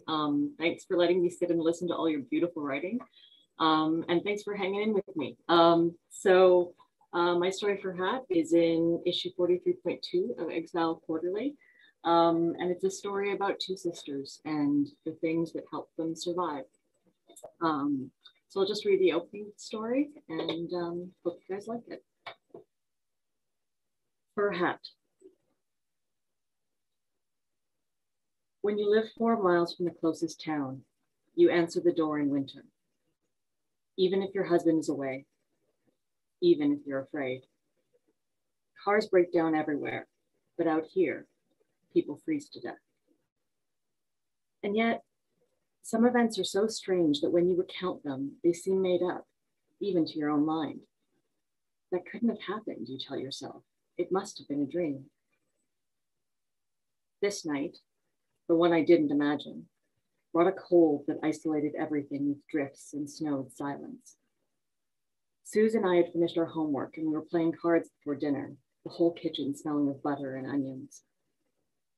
The knocks were firm, but spaced apart, hesitation evident between each one. Mom looked up from the stove to see if we'd heard it too, her dark eyes reading the strangeness of the sound. She straightened her apron, pushed at her hair with the flats of her long hands, and opened the door. The warm and cold met, forcing a draft into the kitchen that chilled bare skin.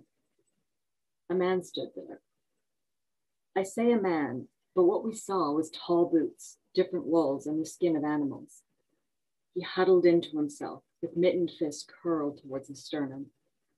His face was reddened, the skin across it worn, shiny like old shoes, sagging in places. Ice clung to his sparse beard, and frosted lashes opened slowly over eyes like polished black stones. His gaze rested briefly on Mom, then the 2 of us sitting at the cracked kitchen table, before shooting concern at the floor. Come in. Mom had a way of speaking that left no mistake.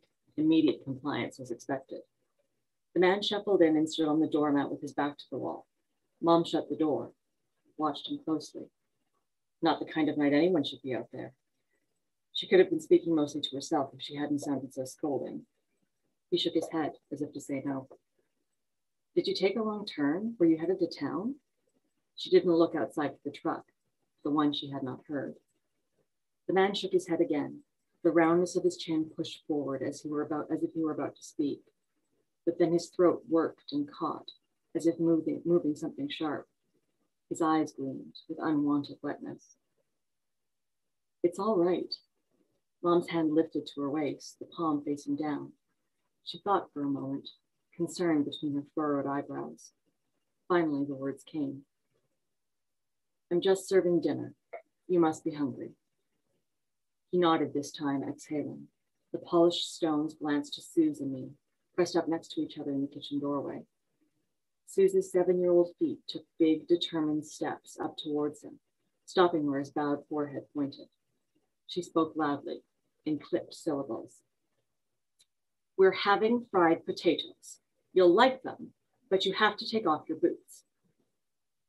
He bent down, stiff hands fumbling with the laces. He slipped his boots off one at a time, setting them carefully out of the way. I realized then how small he was, how his torso was made to look thick by layers of clothing and an ancient sheepskin coat. They fell from him like dead leaves. His movements were tiny, close to the body.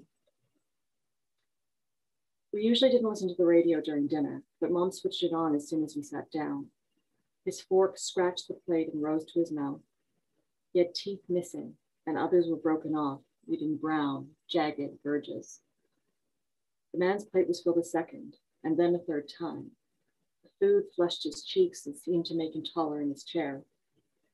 When he finished, he crossed the fork and knife down in the middle of the plate before Mom picked it up and walked it to the sink. The man reached down into his pocket, pulling out a dented tin rectangle with burnished brass borders. His crooked hands cupped it at the ends, pushing it to his lips. The harmonica started to play along with the radio. Old country harmonies vibrated from the saliva-wet metal. He didn't look at Mom, just from Suze to me and back again, the thin skin around his eyes smiling. He clapped at the end of every song, begging him to play another. It seemed a while before Mom made up the couch with heavy blankets and a feather pillow and said it was time for us to get washed up. The man was gone in the morning. A coyote pelt was draped over the top of a folded pile of bedclothes. Thank you. Thank you so much, Stephanie. And our final reader, last but certainly not least, is Debbie Waldman. Debbie Waldman was born and raised in Utica, New York. She has a journalism degree from Syracuse University and an MFA in creative writing from Cornell. She has been a newspaper reporter, university writing instructor, and visiting assistant professor. Since moving to Edmonton in 1992, she has freelanced for publications including the New York Times, the Washington Post, People, Parents, Publishers Weekly, Wired, and Sports Illustrated for Kids. She has written 5 children's books and co-written 2 parenting books. She and her husband have 2 young adult children who no longer live at home and a dog that does. And Debbie's piece, The Boys of Summer, is a finalist for the James H. Gray Award for Short Nonfiction, along with Omar Moalim, who read earlier, and Tim Bowling. Debbie, it's time.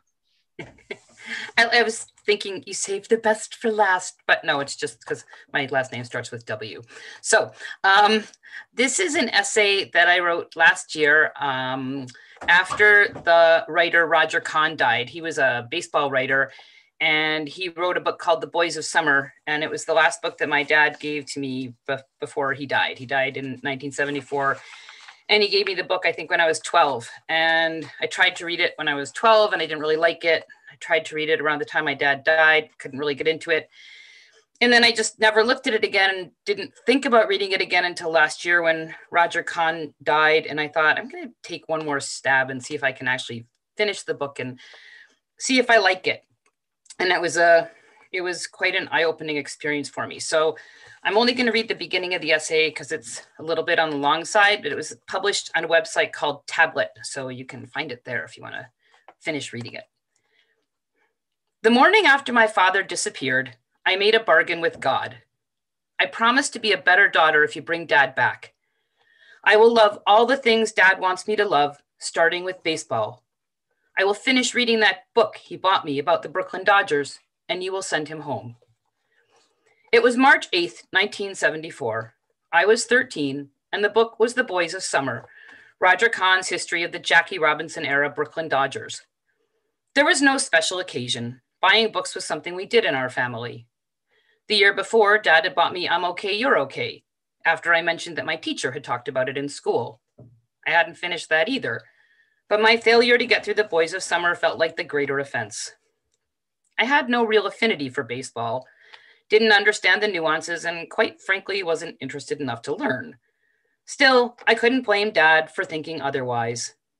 Unlike my older sister, who shared his interest in sophisticated music and obscure philosophers, I had an impressive baseball card collection.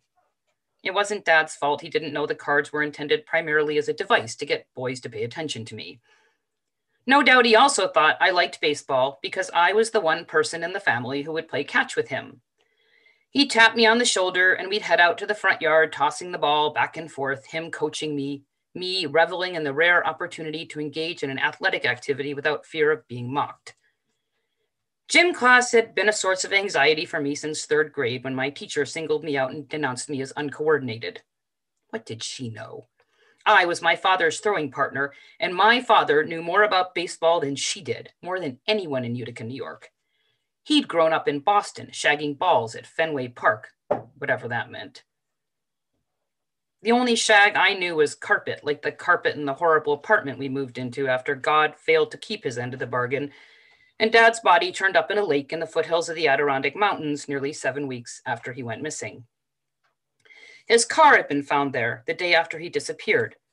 The keys in the ignition, his wallet on the passenger seat. Dad was a rabbi, a prominent member of the community. Rumors flew. Was it murder? The mafia? Suicide? Mom and the coroner said it was an accident. We could have kept living in the house where Dad and I used to play catch. The temple owned it. The board offered to sell it to us. Mom said no. There are too many memories here, was the excuse she gave to my sister and me. That made even less sense to me than shagging a ball. I did not have nearly enough memories, but I knew better than to ask for an explanation.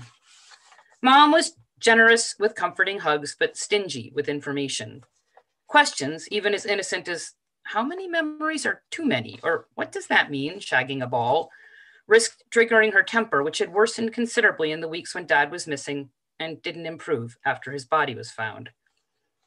In the new apartment with the green shag carpet, which made the place look as if it needed to be mowed, we did not explore the mystery of Dad's death. When we talked about him, it was to remember how wonderful he had been, how he made us laugh, how lucky we had been to have him in our lives. All true, but not terribly useful for a confused, grieving adolescent. I was in my early 20s before I began parsing out the truth, before I discovered that there was a history of mental illness in Dad's family, that he had been sleep deprived and depressed for months before he died. The following passage from the Suicide Index sums up the multiple losses that many of us survivors feel. In this particular section, my understanding is that the U serves two functions. It is generic, and it is also directed at author Joan Wickersham's father, who killed himself when she was in her early 30s. When you kill yourself, you're killing every memory everyone has of you. You're taking yourself away permanently and removing all traces that you were ever here in the first place, wiping away every fingerprint you ever left on anything. You're saying, I'm gone, and you can't even be sure who it is that's gone because you never knew me. Wickersham had known her father as an adult, but his death sent her on a mission to get to know him all over again, to uncover what she had missed. I never had the gift of knowing my father as an adult. After I learned the truth about how he died, I met him secondhand by reading newspaper articles and the hundreds of condolence cards people had sent while he was missing and after his body was found. I met him by interviewing family and friends and by scouring the notes he'd made in books he'd owned about depression and sleep deprivation. I looked at photographs. I read his college papers. Some of my findings reinforced what I already knew. He was funny, loyal, honest, generous, and gifted at impressions. Some made me wince with recognition. Neither of us had been very good spellers in college, and he was prone to the kind of debilitating self-doubt that often plagues me. I didn't give myself a deadline for my investigation, but a few years later, I was ready to call it quits. I'd collected a lot of details, and no matter how I combined them, they didn't add up to what I had been searching for. No amount of effort ever would, though I hadn't realized that when I started my search. The most profound discovery I made was that I would never know my father the way I wanted to. I wanted to have grown up with him, to have him die the way people are supposed to, of old age. That's my 5 minutes. So if you want to hear the rest of it and what I discovered in the book, you can go look at the essay on Tablet, the website. Thanks. Thank you so much, Debbie. Thanks. Thank you everyone for watching tonight. Thank you everybody for being so generous with your time to spend tonight to share your words with us. And I'm going to put on the gallery view if people want to say hello and goodbye. Just can't thank you enough. And once again, congratulations to every one of you on your achievement this year. And best of luck in the awards, and best of luck with everything else that's to come with these books and your next works and everything else. It really has been so lovely to hear you all read tonight, and I know YouTube appreciates it as well. And so thank you very much. My name is Jason. I work with the Writers Guild of Alberta, and thanks again for watching. Everybody, please stay safe and wear a mask, and get the shot when it's your turn, and all of that other stuff. So thank you very much.